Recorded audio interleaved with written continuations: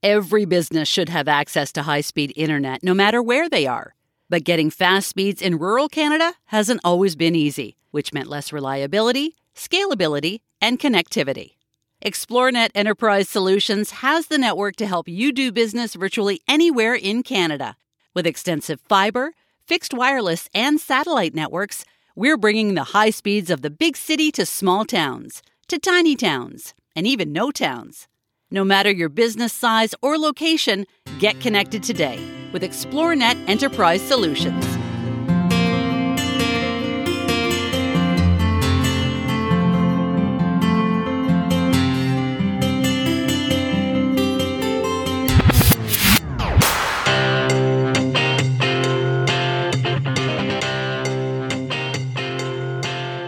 Are you ready to clear a new path?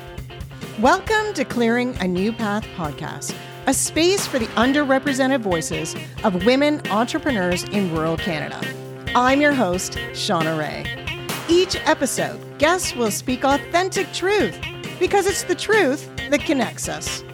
Each one inspires us all to take up space within our own communities and within the business world, reminding us that each path can be messy and unique. Join us on the journey, clearing a new path.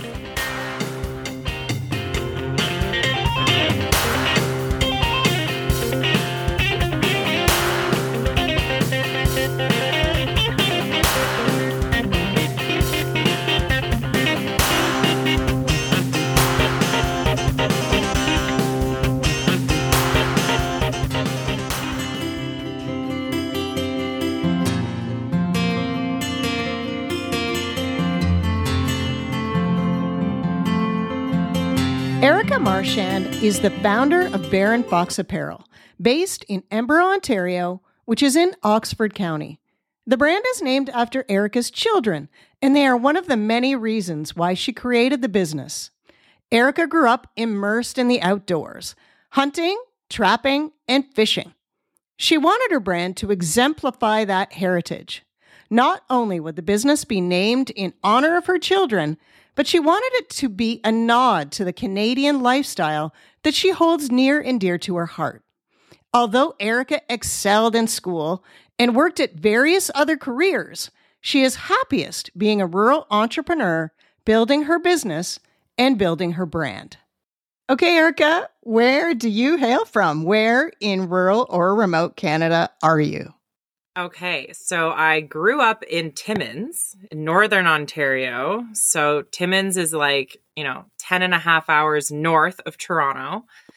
And then it's kind of weird now because I can break my life into three different, decades that I'm that old. I spent most of my childhood in Timmins. Then I moved to Goderich, which is about 3 hours from Toronto. Spent 10, 12 years there. And for the last 10 years, which is crazy, I've been in Embro, which I like to say is in between Stratford and London. And it's about an hour and a half from Toronto. And let's start at the beginning of your entrepreneurial journey. How did your professional life, and maybe personal life too, lead to you becoming your own boss? It's something I never even considered as a career path or job. I was a very good student. I had great grades and I just really had no idea what I wanted to do. I had often been kind of pushed into teaching because, I'm fairly personable. I can hold people's attention when I speak. That all comes very naturally to me. So I, as a good student, applied to university for teaching. And it was halfway through my first semester. I was like, you know what? Yeah, I don't fucking really like kids. So I don't really I don't want to do this, but I'm not a quitter. So I finished my undergrad in English and pop culture. And then I decided I was going to do event management because people are always getting married. So I was like, I'll be a wedding planner. Did that and I loved it. And then I ended up moving to buttfuck rural Ontario to Embro, where, you have to commute no matter what. Like there's not much in Embro in terms of jobs. But I didn't want to work evenings and weekends, which is when events are. So then I worked at a golf course for a few years, no aspirations to start my own business, went to school for a third time's a charm, and did medical office administration. Worked there for 5 years. While I was working there, I'd started a side business. My husband had purchased a Cricut for me, which, I mean, Cricut must get some kind of royalty for every time a business says that that's why they started their business, because they were given a damn Cricut. And I would make like, t-shirts or whatever for like bachelorettes, baby announcements, shit like that. And then after I had my second child, I kind of had this idea, because it was taking so much time and effort in terms of designing, pressing, creating, and there wasn't a whole lot of like repeat designs. So it just felt like I was working harder, not smarter and I never even really considered like Critters Creations as a business. It was really more of like a fun hobby that made me some play money. There was no business plan. There was nothing. So then I kind of thought, well, what if I had a clothing line, like a sub part of Critters Creations that's all like the same logo and like the same style. And that's how Baron Fox was kind of born. I am very much like a pit bull. Once I get an idea, I just like chomp down and I won't let go.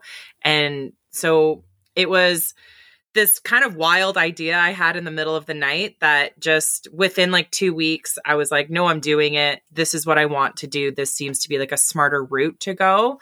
And then from there, it snowballed from a potential hobby to a side gig to now it is my full-time gig. It's what I do, which is wild to me. Okay, well, 2 questions. And it's because I don't know much about the clothing industry. What is a Cricut? And also, how long now have you been doing it? Okay, so a Cricut is... I don't even know how you fucking describe it. My husband always has like the perfect words. It's basically like you can cut vinyl or adhesive, but you can basically heat press it onto mugs. You can heat press it onto t-shirts, whatever. It's like a crafter's kit is essentially it. You can make greeting cards, like anything that you can DIY. Guaranteed Cricut has their hand in it. And I'm a very creative person. I scrapbook a lot, or at least I used to before Baron Fox. So that's actually why he purchased it for me, was it was going to help me with my scrapbooking. I could make all these little like decals and shit for my pages. And it never once have I used it for that. I just immediately started making t-shirts like with funny shit on them. So that's a Cricut. And that's a gateway drug for a lot of entrepreneurs, especially in the apparel industry, I think. How long have you been doing it now? Critters Creations was around for 2 years, and Baron Fox launched in 2020. So I'm in my 3rd year. 2 years Critters Creations, 2 years Baron Fox. So 4 years.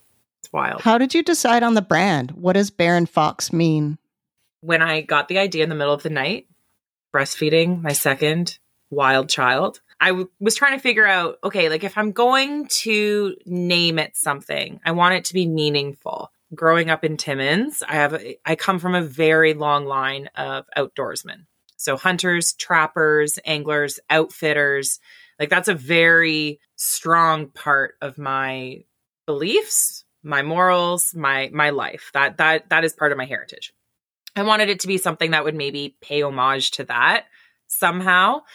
I wanted it to be Canadian in like vibes, like very Canadiana. I love this country. I'm extremely proud to be Canadian, and I wanted that to be played into the clothing brand as well. And I wanted somehow my kids to be incorporated into it. And I didn't really know how that was going to look. I initially thought I would call it Lo & Co., my daughter being Lauren. We call her Lo. And then I felt bad that Freddie would just be & Co. You just get to be a company. So then I kind of started like playing around like, well, I know I wouldn't want to wear something with like people's names on it. Like that's just not my vibe. when I was pregnant with my daughter, we were those annoying people who didn't know if they were having a boy or girl. So we called her the cub. And then when she was born, she kind of got a bunch of like outdoorsy bear things, whatever. And then in true second child form, we didn't name my son anything while I was pregnant. I was just miserable and fat and pregnant. And then when he was born and we told everybody his name was Freddie, he was gifted so many fox things. So very organically, it seemed like bear and fox was really tying in all these different aspects that I wanted from the brand, which in hindsight is kind of fucking wild. I had no idea what it was going to grow into, but to have these thoughts of what I wanted the brand to be before even having a logo, you know, and then for the name Bear and Fox to really kind of pull it all together, it just seems like a very like, you know, the universe was coming together that day or that night. I guess it was late at night when all this happened. That's an amazing story. You must have run up against some challenges. Can you talk about some of those as an entrepreneur, as a rural entrepreneur who's a mom, and as a rural female entrepreneur, an industry that is very competitive? There's lots of shit out there for any entrepreneur to have to overcome, for sure. I really try not to focus on being a CEO or a girl boss or a mompreneur or whatever they call it. I really try and keep that identity separate, not because there's no strength in it, but I want equality across the board, you know, and there's a lot of like male-led businesses in my area.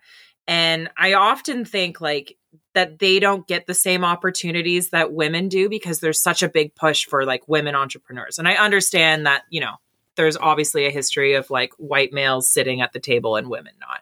I get that. But I will also say in the same breath, being a girl, being a mom, there is shit that you have to deal with that if I was a single girl, I wouldn't have to deal with. For instance, my work day is between 9 and 3 because before 9, I'm a mom.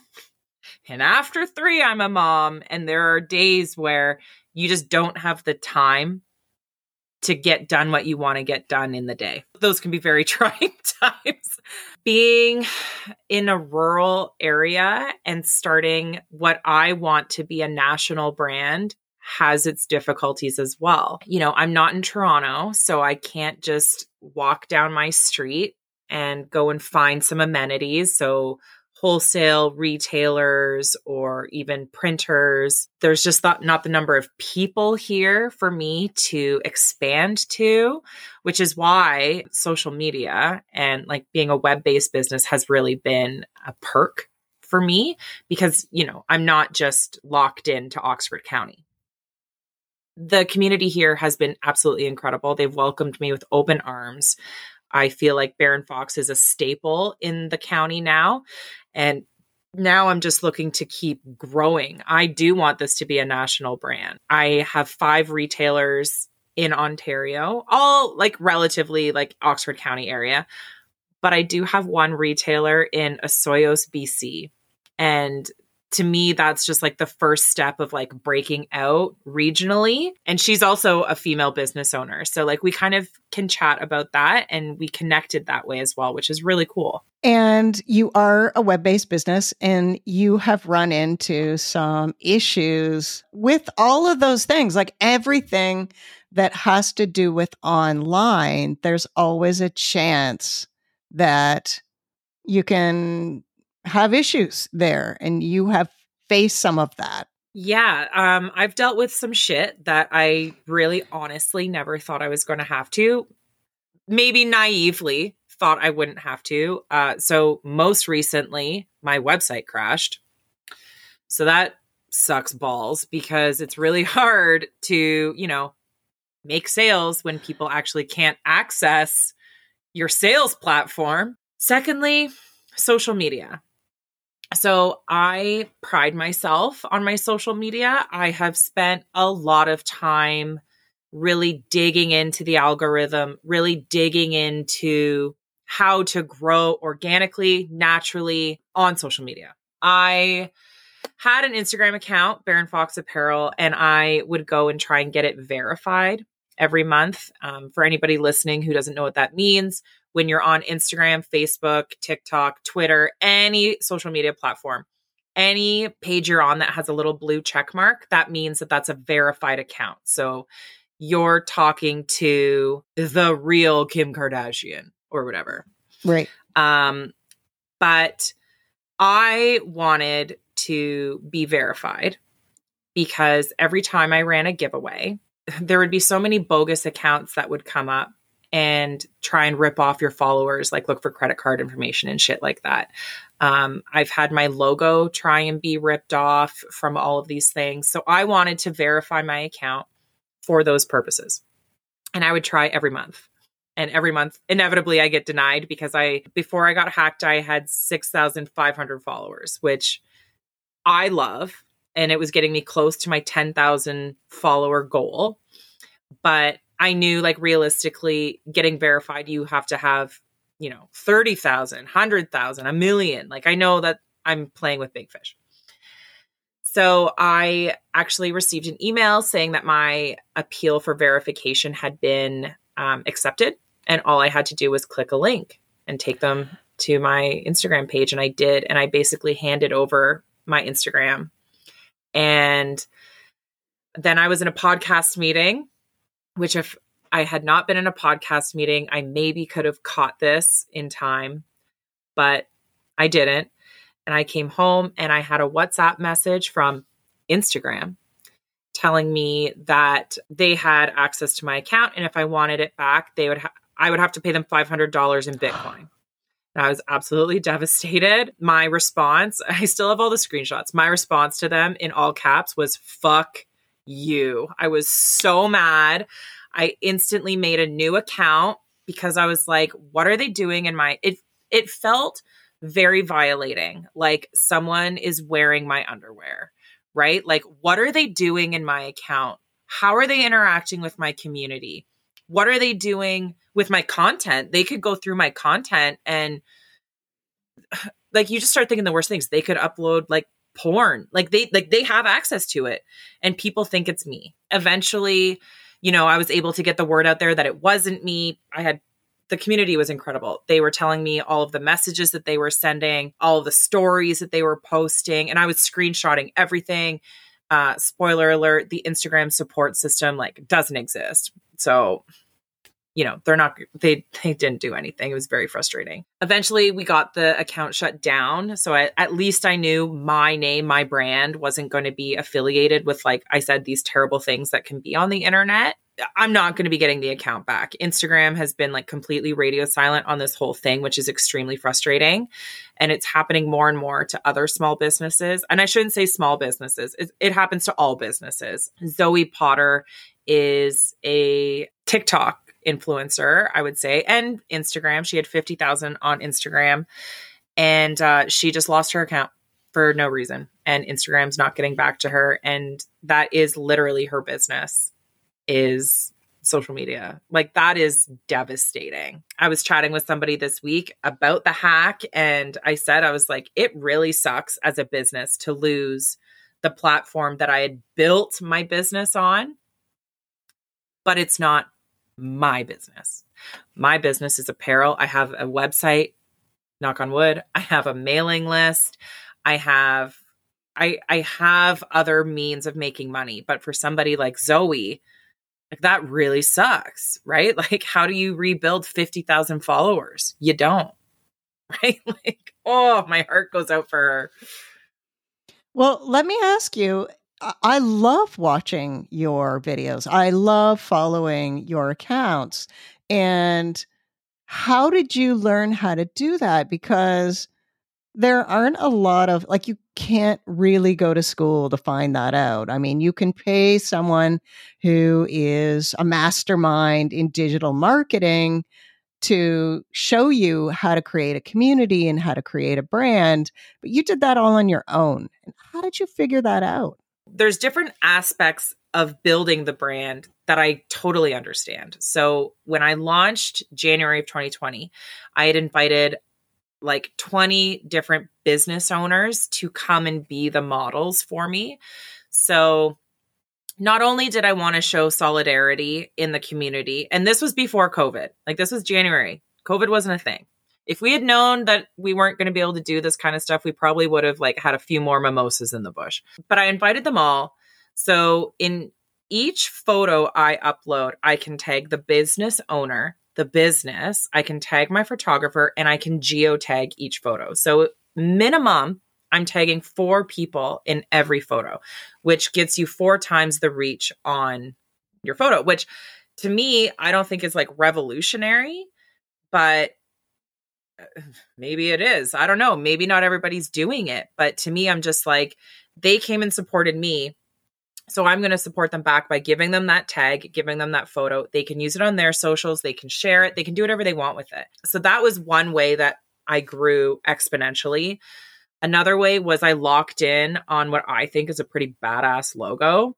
It resonates with a lot of people. When I first started my Instagram, I just put the logo up and said coming soon. And within a week, I had 1,000 followers. And I don't know if that's because people were drawn to the logo or if people were curious. I don't know like what the perfect combination is. There's just like a lot of aspects to it. In terms of making TikToks and Reels, that does come from a lot of tutorial-based videos. My husband used to say, like, all you do is scroll TikTok. And then I would show him, oh, this is like what I made today.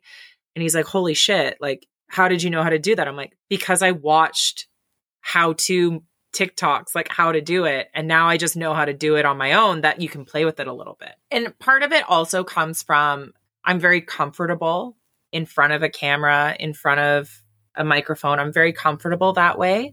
My family, we had a hunting TV show a lifetime ago. So it's not weird or freaky for me to be in front of that. For some business owners, it is. That's not what they want to do. And that's totally fine too. And I find now like Bear and Fox having like a slight brand shift. I'm stepping back a little bit on my Instagram, but my TikTok is like the same shit. Like it's just fun, throwaway content. This is where my business is growing. Where my Instagram, I'm trying to make it a little more like polished and curated. What keeps you up at night? You're a mom and an entrepreneur, and there's a lot happening in the world right now. What keeps you up at night? I'm basically a cucumber with anxiety. So everything. I think about what's going on overseas, and like I can't even think about it because it just brings me to tears. Oh, fuck, it's terrible. I think about my kids a lot because especially I feel like right now I'm doing a lot of growing personally because of the hack and professionally. And I'm asking so much of them, you know, like I can't play right now. I need to hammer out this website. I can't go for a walk right now. I'm writing a speech. I can't and I feel like, you know, there's not enough hours in the day. Actually, I take that back. There's not enough days in the week. That's it. And, you know, I think about them. I think about my husband because, again, I'm asking so much of him for me to take this leap of faith, quit my job, do this full time. I am leaning on him financially, like within the house, right? Like, hey, you know, in 5-10 years, I laugh, we'll be millionaires. But like, you know, bear with me now because it's going to be worth it, but we have to grow there. And you can't grow a business while you're giving somebody else 8 hours of your day. I think a lot of people can relate to that. I think a lot of women entrepreneurs can relate to all of those things that you said. You have a podcast. I did not know that your family had a hunting show. That's amazing. Can you talk a little bit about your podcast and also how it got started and all of those things. And then we'll direct people to it as well. Sure. In 2020, I was nominated for Outstanding New Business with the Woodstock Chamber of Commerce. And I went batshit crazy nominating all the businesses in our community because it had been such a trying year, 2 weeks to flatten the curve and everything. And I had nominated Kintor Coffee. So Todd is the owner of Kintor. He's one of my pickup locations. We had grown close over COVID, over 2020. Every time I would go in to drop off parcels or grab a coffee, we'd end up chatting for like 40 minutes about business. And, we really helped each other grow in different ways. So he's a wholesale business. I'm obviously mostly web-based. And we are able to teach each other about the different aspects that we could use in our own businesses. And I nominated him for Outstanding New Business. So I fucking lose to Todd, which I was very happy for him, but it sucks to lose. And, I feel like when you win, it's like, sweet, what an achievement to add to the resume. But when I lose, it's like, well, what am I going to do that's bigger and better, that's going to push me forward, that's going to put you on the podium, or that's going to be like, yeah, I lost, but I'm actually doing this other thing. So sit on it. So I said to Todd, I'm going to start a podcast and I want you to come on it. And he texts me back and he goes, yeah, I'm actually starting a podcast and I was going to see if you wanted to come on it. And all I could think was like, sweet, fucking losing to Pearson again. Like, how is this happening to me?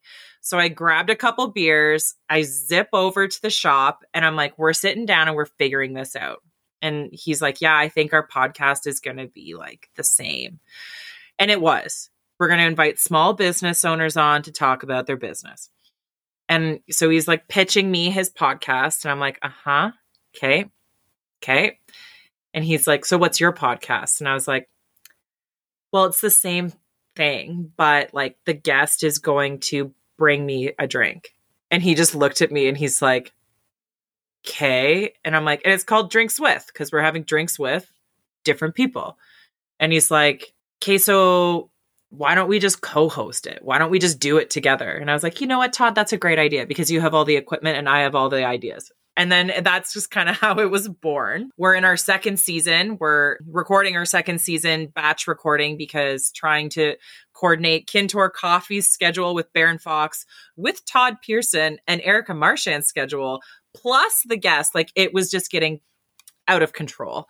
So we're batch recording season 2. Season 1 is available everywhere where you can listen with your ear holes. That's where we are. We're hoping season 2 can start being released shortly, but it's been a fucking riot. Like, it is so fun. I don't even know if it's work. That's when you know that it's the right thing, for sure. When it's not work, right? Yes. What's your advice to women entrepreneurs listening? I have a lot. So I'm in the middle of writing a speech. I'm a keynote speaker for the Ottawa Valley Women in Business event in May, and it has a lot of advice in it. If I had to boil it down to one thing, it would be focus on building a community, because when shit goes sideways, then you've got some people who've got your back. And, when you're building that community, it might seem like it's for free, but it will pay you back tenfold in ways that you will never expect. That is amazing advice. And is your event going to be virtual? It is in person, Shauna. I am so excited. I am going to Petawawa, 6 hours east of here, and speaking to a room of business entrepreneurs, mostly women. I'm assuming women in business, but I'm so excited. This is my first keynote speaking event, and I'm just jazzed on it. I think it's just going to be so cool. I would love to do more things like that in the future, but obviously my main focus is hustling all of these clothes. I feel like I could talk to you for hours and hours, and I'm so excited for you for this keynote. Thank you so much for spending some time with me today. I really appreciate it. Thanks for having me. This was a damn hoot. Next time, I'll bring you a drink.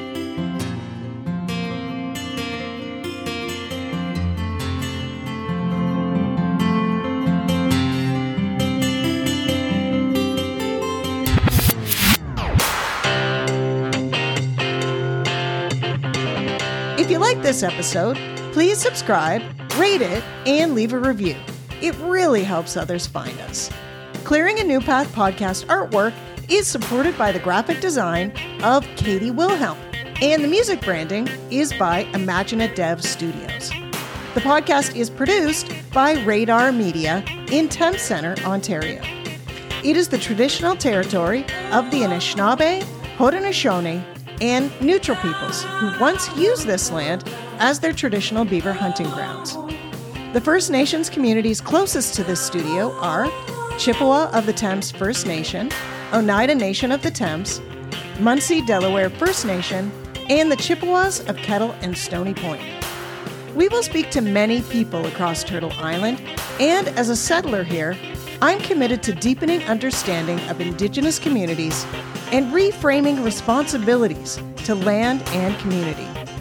I am grateful to Mother Earth for the opportunity for love and connection, and to the spirits of the elders and the medicine people who still walk the earth. Until next time,